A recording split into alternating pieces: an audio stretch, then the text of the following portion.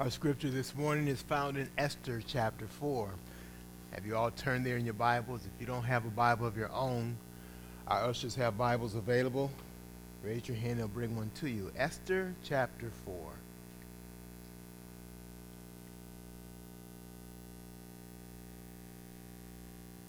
Let's all stand then in respect to the reading of God's holy word.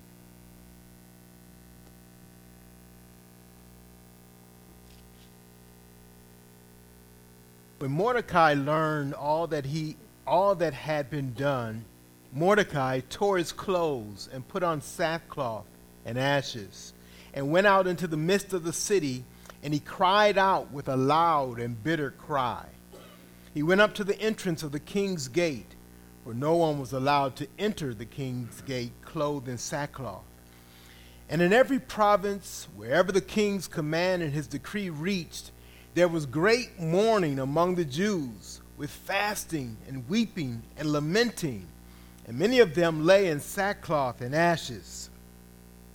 When Esther's young women and her eunuchs came and told her, the queen was deeply distressed. She sent garments to clothe Mordecai so that he might take off his sackcloth, but he would not accept them. Then Esther called for Hathach, one of the king's eunuchs who had been appointed to attend her, and ordered him to go to Mordecai to learn what this was and why it was. Hathach went out to Mordecai in the open square of the city in front of the king's gate, and Mordecai told him all that had happened to him and the exact sum of money that Haman had promised to pay into the king's treasuries for the destruction of the Jews.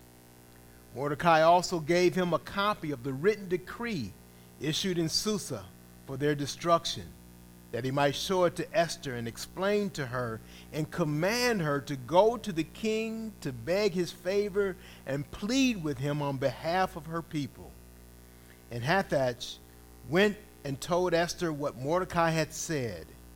Then Esther spoke to Hathach and commanded him to go to Mordecai and say, all the king's servants and the people of the king's provinces know that if any man or woman goes to the king inside the inner court without being called, there is but one law, to be put to death, except the one to whom the king holds out the golden scepter so that he may live.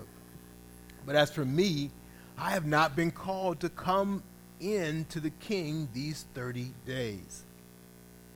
And they told Mordecai what Esther had said. Then Mordecai told them to reply to Esther, do not think to yourself that in the king's palace you will escape any more than all the other Jews.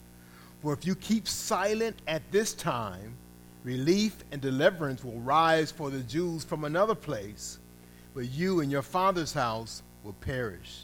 And who knows whether you have not come to the kingdom for such a time as this? Then Esther told them to reply to Mordecai, go, gather all the Jews to be found in Susa, and hold a fast on my behalf, and do not eat or drink for 3 days, night or day. I and my young women will also fast as you do. Then I will go to the king, though it is against the law, and if I perish, I perish. Mordecai then went away and did everything as Esther had ordered him. And God give us understanding in this portion of Scripture we're preaching from this morning. We prepare for our prayer time. Let's bow ourselves now. Bow our heads, close our eyes in a moment of prayer. Father, we thank you for allowing us to come together today to worship, to honor you, to hear your word preached and read before us, to be challenged and encouraged through your word this morning. We pray that you would speak to our hearts through your word today. Make your word plain and simple. It might challenge our hearts in the way you want it to be challenged, and that we might give attention and reflect our thoughts and our attention to you to the Lord Jesus Christ and who he is and what he has done for us, and that our hearts be motivated and directed from what he has done, how we ought to worship, honor, and serve him with courage and action. We pray for those in this group of believers. We pray for those who are suffering from physical ailments and challenges. I pray for my father today who needs to go to the hospital because of trouble that he's having with just his pain and his suffering. We pray, Lord, that you would just help him, bless him through that. And we pray, Lord, that you would be with all your people here, those who are suffering in physical ways, and we just pray your blessing and your healing on them. We pray for our spiritual healing and repentance and turning to you as we go out in evangelism, as we preach your gospel, as we share your word in our communities and wherever we are. We pray, Lord, that you would help us to live a faithful, consistent life, and that we would share that gospel and it would turn hearts to you, and that you would change hearts and soften hearts and draw people close to yourself and to believe and to trust in the Lord Jesus Christ. This we pray in his name. Amen. And please be seated.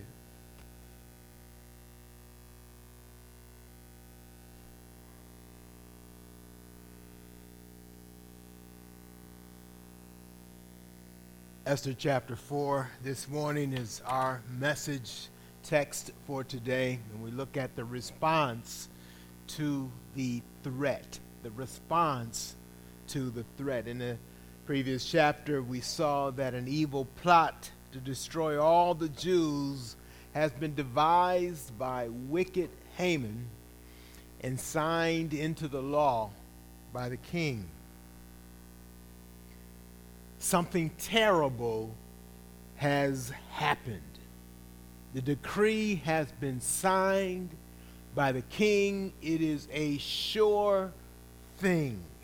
We see the response or the reaction to that decree here in chapter 4. It says, when Mordecai learned all that had been done, he tore his clothes. He tore his clothes. You can imagine that's not a common practice in our culture, but in the Eastern culture, in the Jewish culture, that was a sign of mourning. It was a great sign of mourning. It was to show that what you wore today was not important. The events of the day overwhelmed and took over everything else. Think about that. For our culture, we wake up and we think very much about what it is we're going to wear and why we wear what it is we wear. Maybe the weather, it's some included in that. It's a fashion included in that as well. Some mix of both, particularly what it is we're going to be doing that day. We're dressed for that. I always tell my wife as I go around, I notice summer attire. A couple things stick out to me. When I see, particularly as young men, I see young men and it's 90 degrees and they have a long sleeve hoodie on and a hood pulled up over their head. That tells me something. That tells me something. You care more about disguising and hiding yourself than you do about even being appropriate for the weather. And I'm suspicious of that person. What's he up to? What's he doing? Why is he wearing a long sleeve hoodie in 90-degree weather? What we wear says something about us. And when something significant, or in this case something terrible happens, Mordecai, and the practice there was to show how significant and how devastating that was, to show that the clothing that you wore is not important. It's like you don't care. It's not that you don't care. It's like it pales in significance to what really is going on. And so not only would he tear his clothes, it says he put on sackcloth and ashes. Sackcloth was something they put on to show, it was a practice to show that they were mourning. So it was a clothing that showed mourning, or the indication was, I am mourning. I'm not doing well today. And you can see it all by how I dress. I'm not dressed as I normally would dress. We can usually tell when a person who normally keeps up themselves and has their face together and their hair all put together, if they have hair, for our ladies and even for our men. But when that changes, when their appearance drastically changes, you can usually signal something's not right. Well, this is exaggerated with sackcloth. And then with ashes. Ashes was they actually would put on their face and over their body ashes that would show in a significant public way that they were distressed and mourning about something.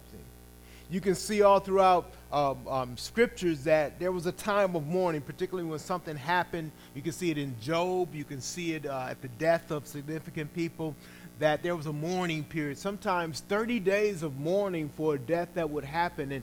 And people publicly displayed their anguish and the effect that this had on them in a physical way, and the most apparent way was how they dressed. So Mordecai put on this sackcloth and this ashes to indicate that something terrible had happened, something significant had happened, and he would not hide it from all those around him. He would not make up his face. He would not dress himself. He would not display himself in the usual way to make people think that everything was okay, because it wasn't.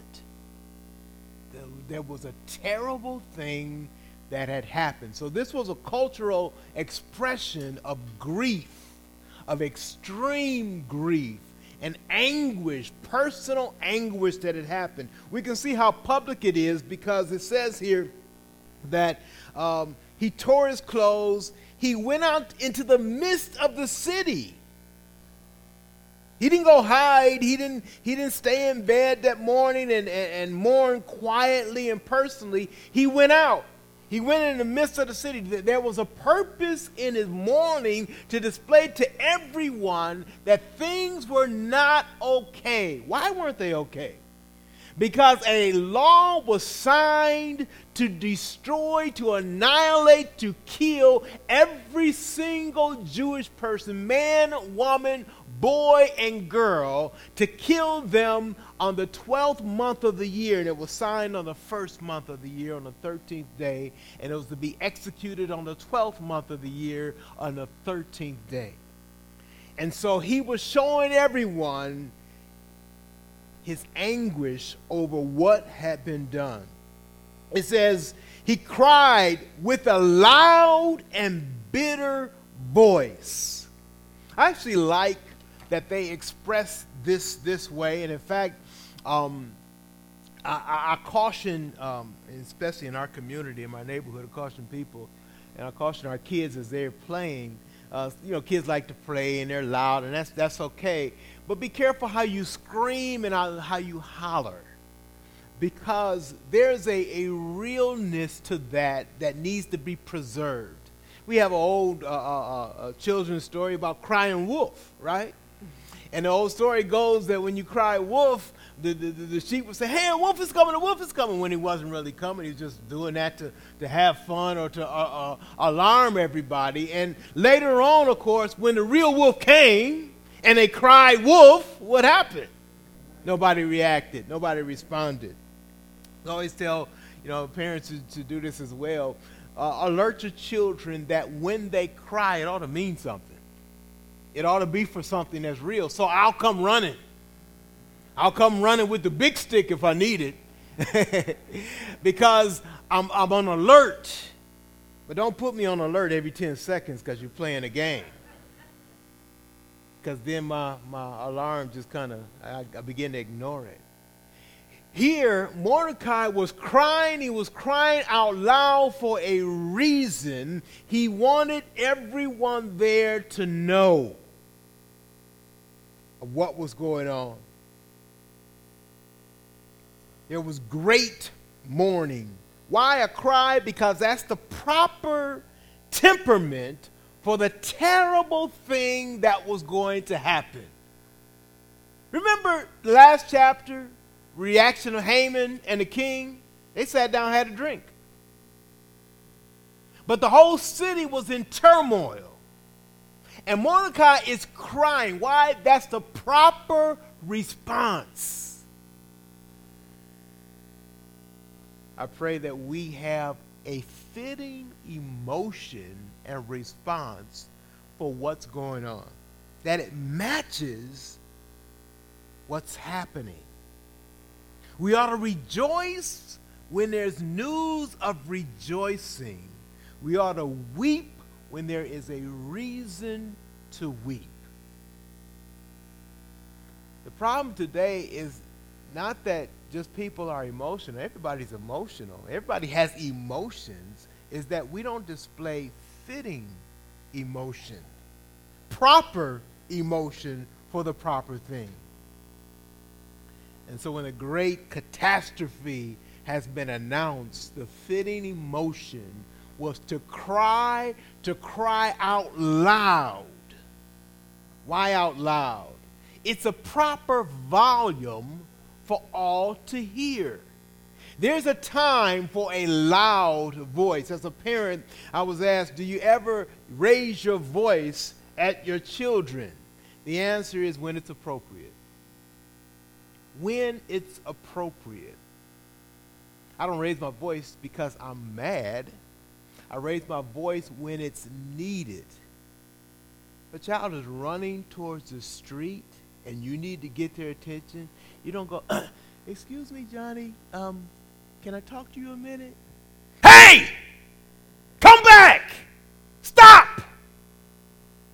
You use your voice in a proper way. And so our temperament, our voice, our volume should match the circumstance of what's going on.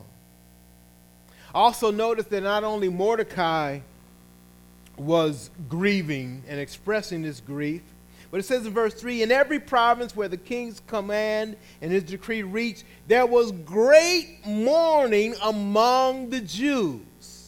Great mourning. Now, what accompanied this mourning? It says, with fasting and weeping and lamenting. One of the purposes of fasting is that we give proper weight to our request. Now, I doubt if you fast for a new car, a new pair of shoes, right? But perhaps if your loved one is sick unto death, a proper time is to say, food is not important to me at this time. It's just not. I know I need it to live. But for a limited time, I'm going to put it aside to match, to show a proper weight for the request that I have. And so it was great mourning. And it was fasting and weeping. That's why, fasting needs to be done for a right purpose. Fasting is not just to lose weight. You may need to lose weight. I may need to lose weight. But fasting says, no, there's something even more important than my safety and well-being. There's something else that's going on that's significant. It says, so there was great mourning. There was great fasting among the Jews. There's weeping and lamenting, and many of them lay in sackcloth and ashes. And so we see a proper response. In verse 4 to 7, we see spread the news. There's this information needs to go out. Now, it's interesting that as word got out, people responded, but right in the palace, Esther didn't even know what was going on. it says her young women and a eunuch came and they told her, and this says she was deeply distressed. But you read on, you find out what was she distressed about. She was distressed because Mordecai was in sackcloth and ashes in a public way, and she didn't understand what he was doing. It's like, has he lost his mind? What's going on? So she sent some clothes to him, some proper clothing, so that he would clothe himself. You also notice it tells us that it was improper and therefore against the law to come into the king's gate with that clothing. And in other words, just like our society today, there's a proper attire for things. And you go into a courtroom and they expect you to dress properly. It is a legal, formal place. The judge is dressed, the attorneys are dressed in proper etiquette and proper dress and etiquette, and so should everyone attending there. I remember going to the courtroom and people would be surprised. They told to take off their hats and stop chewing gum and turn their cell phones off. Like, huh? That's a proper way to behave and to act in a more formal legal setting. And so this sackcloth and ashes attire wasn't allowed in the king's court. And so perhaps Esther was afraid for Mordecai that he was going to take this too far and get himself into trouble, and she didn't know why he was acting this way. And so she went on to ask.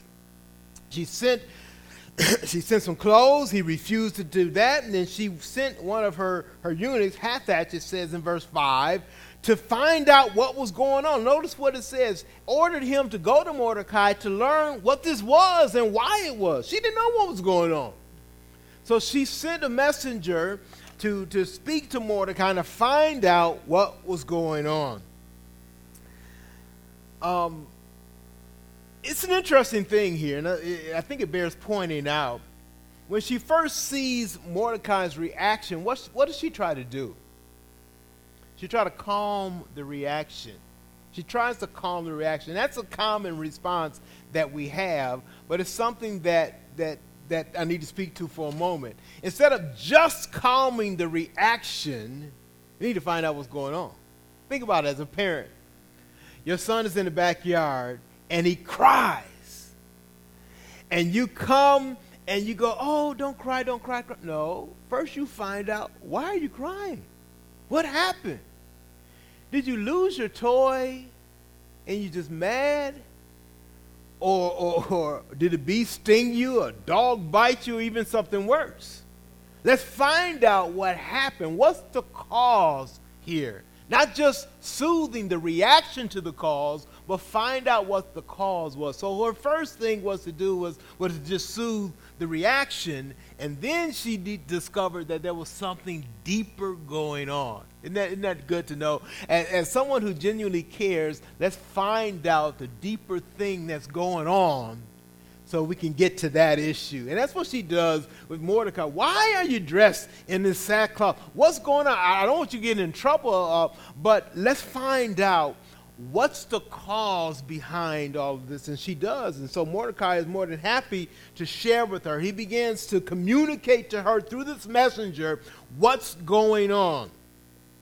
So she finds out that there is a great threat towards her people. It's impending, means it's about to happen. It's a sure thing that's going to happen. In fact, it's going to happen within the year.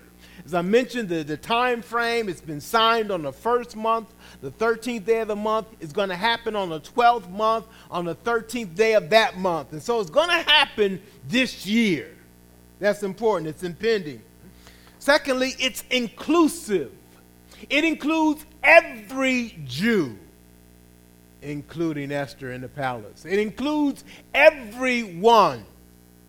That they are going to be destroyed. They are going to be killed.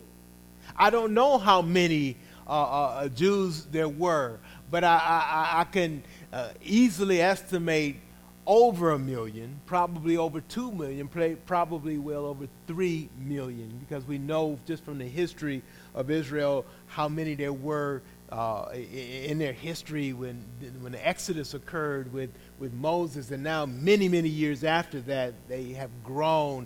Now they've been put out of their own nation. And so there are a lot of people whose lives are at stake here. It's inclusive.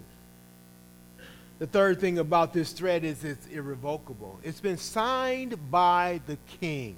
We're going to learn later what trouble that is. Haman went the legal route to get done what he wanted to do. It shows how evil, how wicked it was. We learned in the last chapter that his hatred against Mordecai wasn't just a personal thing against Mordecai.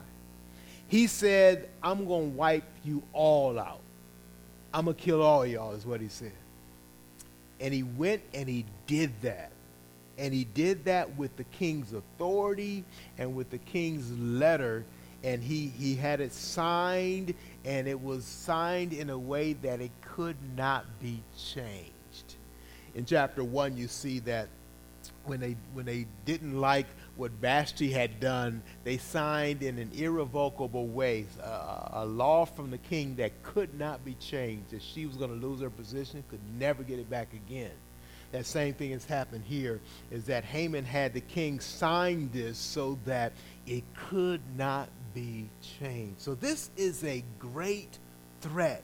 It is a real threat to God's people. Mordecai is mourning for good reason, and he wants to communicate that to Esther, who needs to find out about this. You need to know what's going on, is what he's saying. You need to know what's really happening. What's really happening, so you can have a proper response to it. Most people, the Bible says that Satan has blinded the minds of them who don't believe. They are blind to what is really going on. Satan is crafty. I talked to a guy yesterday, and I've heard this so much it sounds like a joke, but it was another one of those the white man stories. I don't believe in the Bible anymore because of the white man. I said, look, dude, do you understand that the Bible is written against white men, black men, yellow men, red men? Men of every color are sinners. Don't let Satan duke you into not understanding the real judgment that you face. It's inescapable. Those who sin will die in their sin. It's been signed by God. You can't change it. You can't challenge it. Your word will not be heard. It includes all. All have sinned and come short of the glory of God. The threat is real. It is impending. It's going to happen in your lifetime. I state it that way because you're going to die one day. You are not going to live forever in this state. You're going to face death. You're going to face, after death, the judgment of God. It is a real thing. So one of the things that God does when he speaks his message, he gives the bad news to alert people of the reality, because they won't seek him as their Savior until they understand more of the real anguish and trouble that they're in. The reason why we worship and we praise today, the reason why we praise with a real heart is because we know I am a sinner, I was destined to hell, and God saved me. That's why I praise. That's why I take whatever ability, whatever breath I have, whatever talents I have, and I worship God to say, God, without you, I would be judged, I would be doomed, I would be damned. I need to realize the reality of the the judgment that I am facing. I need to wake up to that, not hide under some other thing. I was talking to a guy yesterday. He said he used to believe the Bible, but he didn't believe it anymore because he's done research on the internet.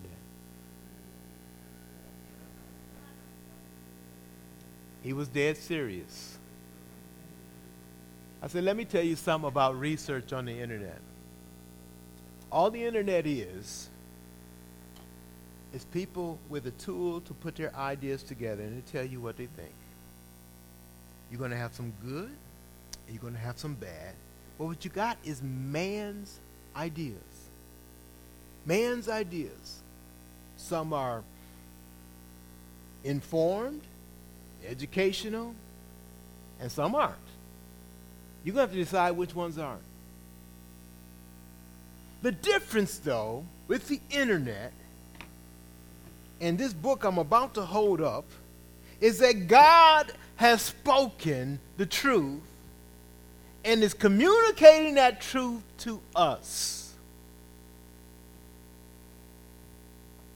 We can either take man's ideas, his philosophy, and his opinions and take that as our fact and our baseline and our truth, or we can hear what God has spoken. Thus saith the Lord. Let me add another thing. So many people say, well, how you know that's the word of God? That's just man's or the white man's or anybody else's opinion. I say, first of all, I know that what's on the internet is man's opinion for sure. Now, it may match God if there's a good man who knows what God has said, or it may be just pure nonsense, or somewhere in between. How do you know that this is the word of God? Test it. Test it. Try it. Read it. Understand it. Ask questions. Dissect it. Look at it. Search it out and see. And God will show you himself, his truth. God will make clear. You say, well, I'm confused, Pastor. I don't know what's true or what's not true. I say, good, you come to the right person. Come and understand God's word. Come and search it out. Come and see how God wants you to live. Come and watch people whose lives God has changed and drawn to himself. Not perfect people, but changed, redeemed people. Watch how they live. See their real lives. See their testimony. See what God's word has done in their lives. And walk away from that if you want, but at your own risk. Because God doesn't lie. God's work is real.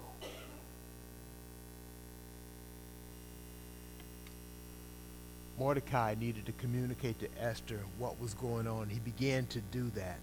He began to do that to alert her and to get her to respond. So he brings a request to Esther, and we can look at verse 9. It says, Hathach went and told Esther what Mordecai had said. Then Esther spoke to Hathach and commanded him to go to Mordecai and say, all the king's servants and the people of the king's province know that if any man or woman goes to the king inside the inner court without being called, there is but one law, to be put to death, except the one to whom the king holds out the golden scepter so that he may live. But as for me, I have not been called to come into the king these 30 days. So,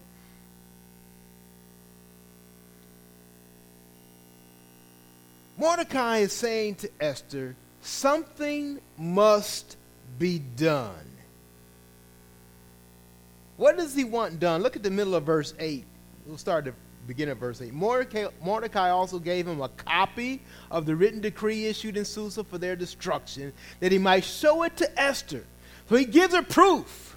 Look, here is proof of what's going on, and the king has signed it himself. I got a copy of it. And what does he want done? Explain to her and command her. That's a strong word.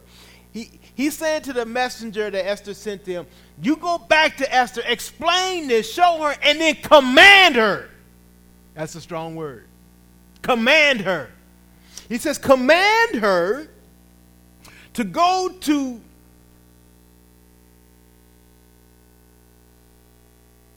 where am I? Command her to go to the king to beg his favor and plead with him on behalf of her people. Mordecai is saying something must be done. Something has to be done. Esther, you need to go and beg the king to do something about this. Esther's first response is, Mordecai, you don't know how risky that is. And she explains the real risk. Now, there's a real risk involved, and she faces it. And the real risk is this. If you go in the king's presence, up in his court, without being called, you can be put to death. You can be put to death. If I was king, I'd probably have that rule too. Basically, what it's saying is no beggars, right? Don't come up in here asking for nothing. Don't come up in here asking for nothing. I got a legal means. I've got my court system, got my officials, all that can deal with all your different requests. But if you come to me with some nonsense, I'm gonna put you out. Not just put you out of my. I'm gonna put you out for real. So I can understand why he had that. But it shows us something, the extreme. I want you to see the extreme. The total difference between the human authority and God's authority. In the human authority, he is inapproachable for trivial or even great things if you don't have proper access to him or approval. Now, the extreme or the contrast is that God is approachable. You don't have a great risk. We prayed to him today, didn't we? I prayed before I preached. God is approachable. You can get up in the morning. You can get up at night, in the middle of the night. You can be walking. In fact, you can be in the shower. You could be in your bathroom. You can approach God anywhere. I want to tell you, believers, that's good news. But I got to add a caution to that. He does have to extend to you the royal scepter. That ain't just anybody. A lot of people who can talk to God. I talk to people, we go out on Saturday, say, well, you know, I'm trying to get back into the church. I probably come to your church one day, but I pray. Ooh, really? Sometimes I have to tell them the truth about their prayers. Your prayers ain't going nowhere, man. God ain't hearing that. I'm not saying God can't hear what you say. He hears, he sees everything. He ain't listening. Now, that doesn't mean you won't be blessed and you don't benefit and God ain't good to you in some ways. It means you ain't his child. You don't have a relationship with him. You don't have access to him to really ask him personally for anything. You don't have a right to come to him. You need to have a right. You need to have the right. You have that right not just because you are part of his creation. You've been born. You've been given life. It's because you have relationship through his son, through Jesus Christ. But we see that God is approachable, as opposed to this king who says, if I don't like you, I'm not going to hear your request. And you risk your own life even trying to tell me something. So Esther says, look, you need to know the great thing at risk here. I am risking my life in just coming in front of the king. If he doesn't give me an exception. And so there's great risk. But that's her first response, is to say there's a great risk here, and you don't know what you're asking for, Mordecai. We see Mordecai, then he challenges her, verse 12 through 14. He challenges her. A couple things that he says to her. He wants her to realize that the threat and danger to their people is real. As I mentioned, it's impending, it's inclusive, it's irrevocable. He wants her to kind of feel that weight of that. And I think that's true that we need to do when we share the gospel. We need to share a bit of the weight of why people must be saved. It's not like just, do you want to come to church with me one day? If you feel like it, if you like the style of our church. I'm not much about style, even changing the style of a church for anything or anybody, because it ain't about that. It's about their relationship with God. They must have a relationship with God. They must be saved. And so he wants her to feel this. He wants her to realize this. But he says to her, do not think to yourself that in the king's palace you will escape more than all the other Jews. He said this is inclusive. Don't think you're an exception to the rule. That's an important thing. Most people think that they're okay. That the world is sinful and wicked, but that they are okay. They're not as bad as most people, and therefore they don't need God's deliverance. That's not going to work in front of God. That excuse is not going to fly. Every person you have seen or ever seen stands in God's judgment. Me and everyone else included. There are no exceptions to be granted to that rule. But Mordecai wants her to understand that. And then he says this. Verse 14, if you keep silent at this time, relief and deliverance will rise from the Jews from another place. But you and your father's house will perish. If you keep silent, he says. He is challenging her to move and to act and to speak with courage. Because she's already said the great threat. And he's basically saying, yeah, I heard that. I know that if you go to the king without him first requesting you to come, that you can risk your life. But he says, if you keep silent, if you refuse to put your own life at risk, don't you know what's going to happen? It shows his faith, Mordecai's faith. God's going to save. God's going to deliver by someone or some means. That shows his faith. He knows that God is going to do this, but he's challenging her specifically to action.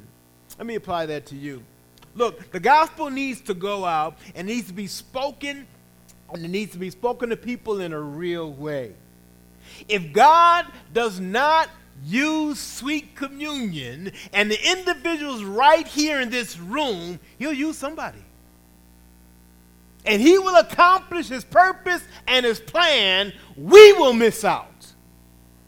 We will miss out on the obedience rendered to the Lord. We will miss out on his work and his blessing and his fruit and all of that. We will miss out. God is going to accomplish what he says he's going to accomplish. If you keep silent, Mordecai expects Esther to risk her life.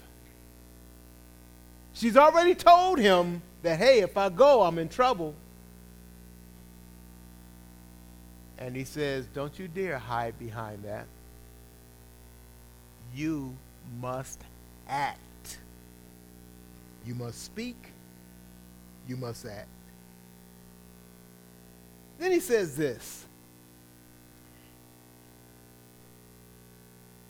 And who knows whether you have not come to the kingdom for such a time as this? I think that's one of the key phrases in this chapter, maybe in the book. Who knows that you have not come to the kingdom for such a time as this? Mordecai is telling his cousin, which is his daughter, the girl that he has raised for a long time. He's saying this: God didn't make you to be queen just to be queen. God didn't give you all that beautiful face and that beautiful hair and the figure that you have just to look pretty. God didn't set you up in the throne in the palace right next to the king just for you to say, look what I have achieved, look what I've accomplished, look who I am. God didn't bless you just to say you blessed.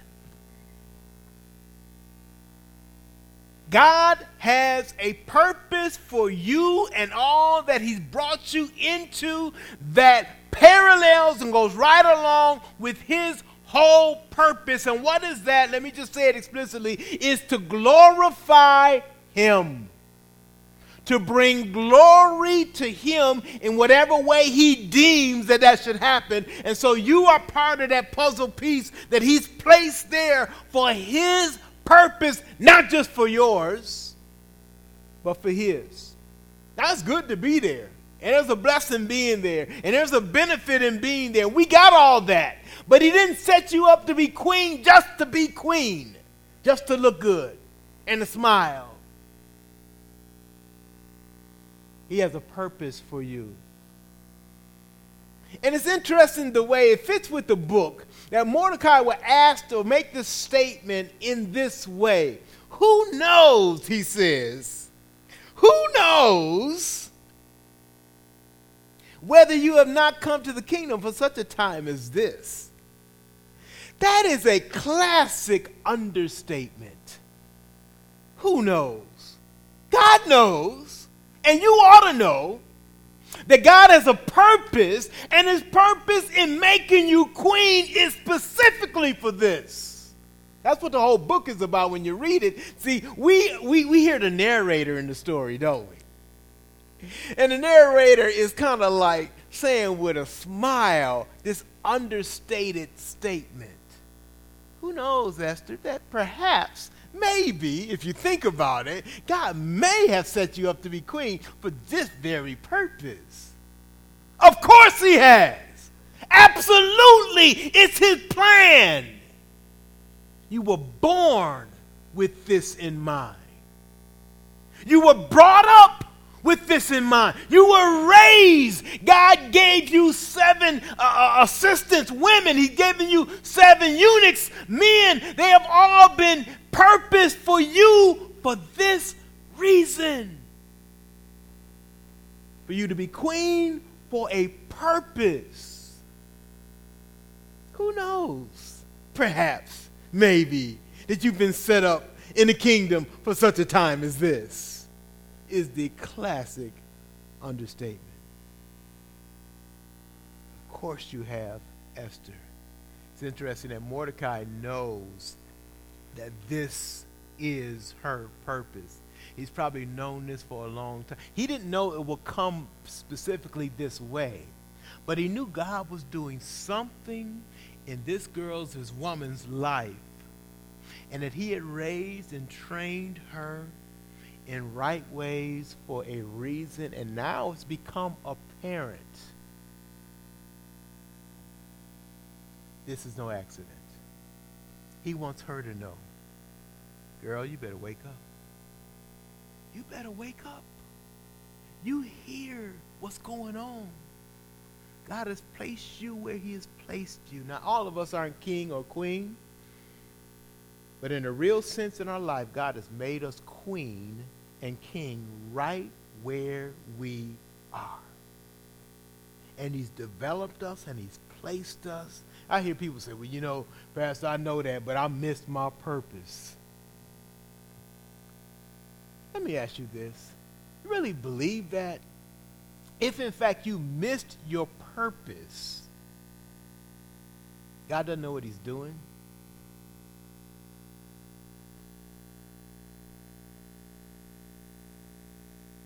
Some people say, well, you know, I might as well just end my life because I missed it. I was supposed to do this, but I didn't do it. As long as you have breath in your body, God's purpose for you is to repent and honor and glorify him with the rest of your life, with all that you have left. That's his purpose for you. Right now, that's his purpose. I want you to see something. Is that Esther is challenged not to just think, but to act. Not to just believe, but to be and to do. Now, I understand how that fits together. I understand that you won't act unless you believe, unless you think properly, and so forth. But the real response to Esther now is, you've been trained in all that, girl. It's time to act. I ain't got to tell you anymore about how you ought to think and what's important. It's time to act now. Act on what you already know and what God is challenging you to do. And don't think it's an accident that you are where you are, in place where you are, by God, in this circumstance. You can say, well, you know, God didn't make me queen. It was the king who did that, and the process that he had for me doing that. But we see God in all of this, working behind the scene, in full control of everything for his purpose and for his glory. And now Esther is being motivated to not think a moment, reflect a moment, but to act. To act. And in fact, go stronger. Not only just merely act, but to act in such a way that risks her entire life. I said last week that Mordecai was a picture in some ways of the Lord Jesus Christ, and Haman was a picture of pure evil and Satan himself. And so we see another picture, another glimpse, another shadow, another picture of Christ himself in Esther here, don't we? We see that Esther has been brought along for this purpose, and boom, now it appears to her that she sees and she is going to be challenged to act, even though it's at great risk. The Lord Jesus got to the cross the night before the cross at Gethsemane. He prayed 3 times, Lord, if it's possible, take this cup from me. But then he says, nevertheless, your will be done. He realized that the difficult task that was coming in front of him was one that he would not only risk his life as Esther would do, but give his life for the salvation of God's people. And he says, Lord, Father, this is such an extreme, difficult thing that if it's possible, I'd like to escape this. But he says, oh no, I realize that this has been your purpose for me. Don't think that God's way is always easy and void of any challenges. Esther, she doesn't have to spend the night thinking about this. She needs to act. Her first response was, do you know what you're asking? This is a lot. Her second response, let's take a look at that. her second response. Verse 15 and 16. Then Esther told them to reply to Mordecai, "Go, gather all the Jews to be found in Susa and hold a fast on my behalf, and do not eat or drink for 3 days, night or day. I and my young women will also fast as you do. Then I will go to the king, though it is against the law. And if I perish, I perish."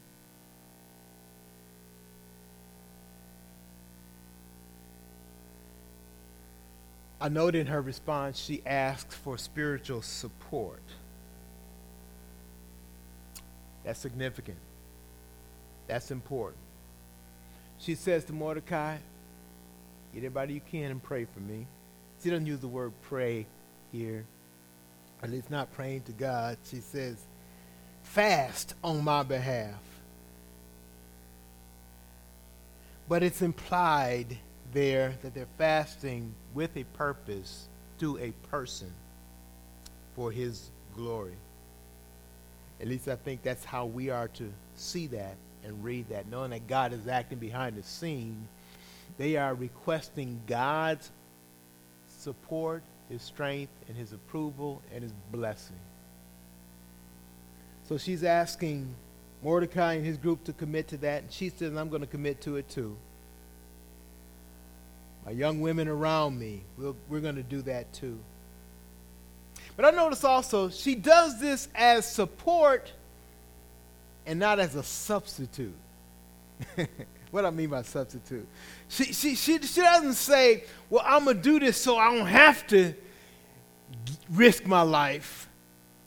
I'm going to do this as I go to risk my life." I want God's approval. I want his assurance. I want his presence. And I'm not trying to get out of the task that he's given me to do. I know it's difficult, but I'm committed to it. I'm committed to doing what God has called me to do. It's not, let me make it plain. Mordecai says to Esther, "You need to go to the king." She doesn't say, "Well, pray for me. I'll pray about it." She does not say that. "Pray for me, I'll pray about it." As if God give me the right answer over a couple of months, I might do it. No, she doesn't do that. She's basically saying, "I'm going to do this thing, so pray for me." That's a different response. It's a whole different attitude. She is moved towards action that is grounded in prayer. Not prayer as an excuse for action. We don't want to do this, so let's pray about it. It's kind of like the government and the great committees. Let's study something for 10 years and see if we should do something when something needs to be done right now. Let's think about this decision over and over and over instead of actually doing it.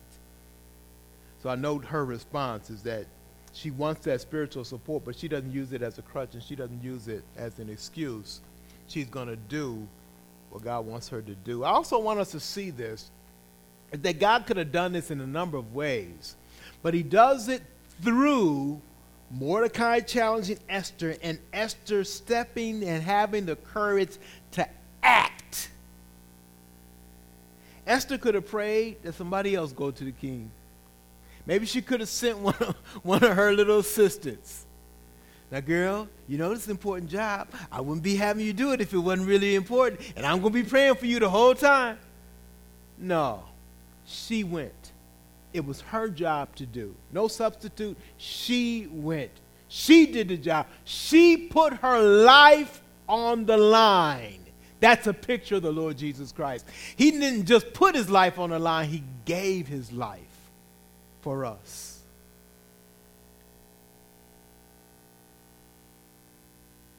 Then she says this, "I will go."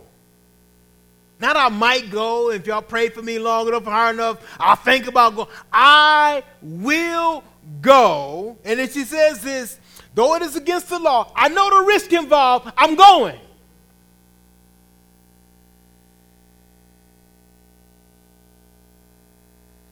And if I perish, I perish.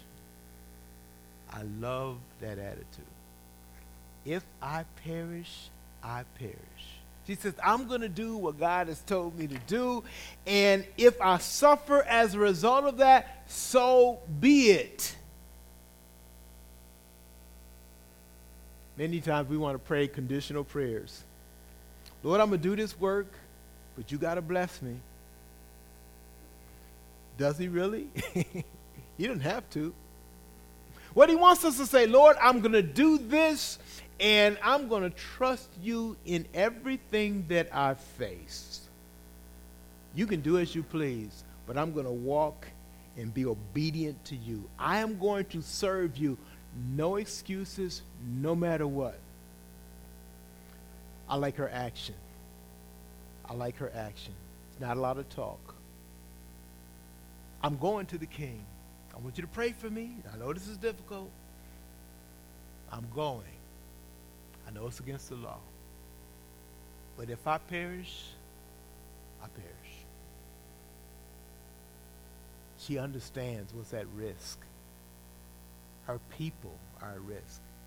Here's a story of one who's willing to risk their lives, risk their life for the many. Esther is saying, I put my life on the line in order that I might save my people. Jesus says, I give my life to save my people. We applaud Esther. We applaud her courage. We applaud her action because it's a preview. It's an example of the Lord Jesus Christ. And it is challenging us to do that. Don't say you have great faith. Don't talk about it. Do it. Do what God has called you to do. Recognize in your life that God has given you a purpose. Not me, you. Of course he's given me a purpose, but he's given you a purpose. Think about Malachi. Excuse me, I keep saying Malachi. Think about Mordecai's purpose. He stood up to the task. He raised this girl, and when the moment came up as a lady, he challenged her, and he did not back down. And then it says this at the end. Did you get that in verse 17? Mordecai then went away and did. I like that word did. It's part of doing, isn't it? He did everything as Esther had ordered him. After he challenged her, she responded to the challenge. He was the backup and the support for her in every way. He was a man of action. She was a woman of action.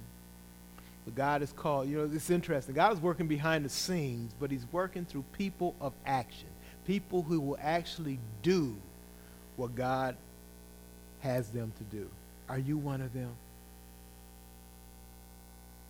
If you haven't been, you can right now commit to being a person of doing. In fact, if you're a person of faith, you can't be a person of faith and not be a person of doing. They don't go together. If you're a person, you say you're a person of faith and you're not doing, you're fooling yourself.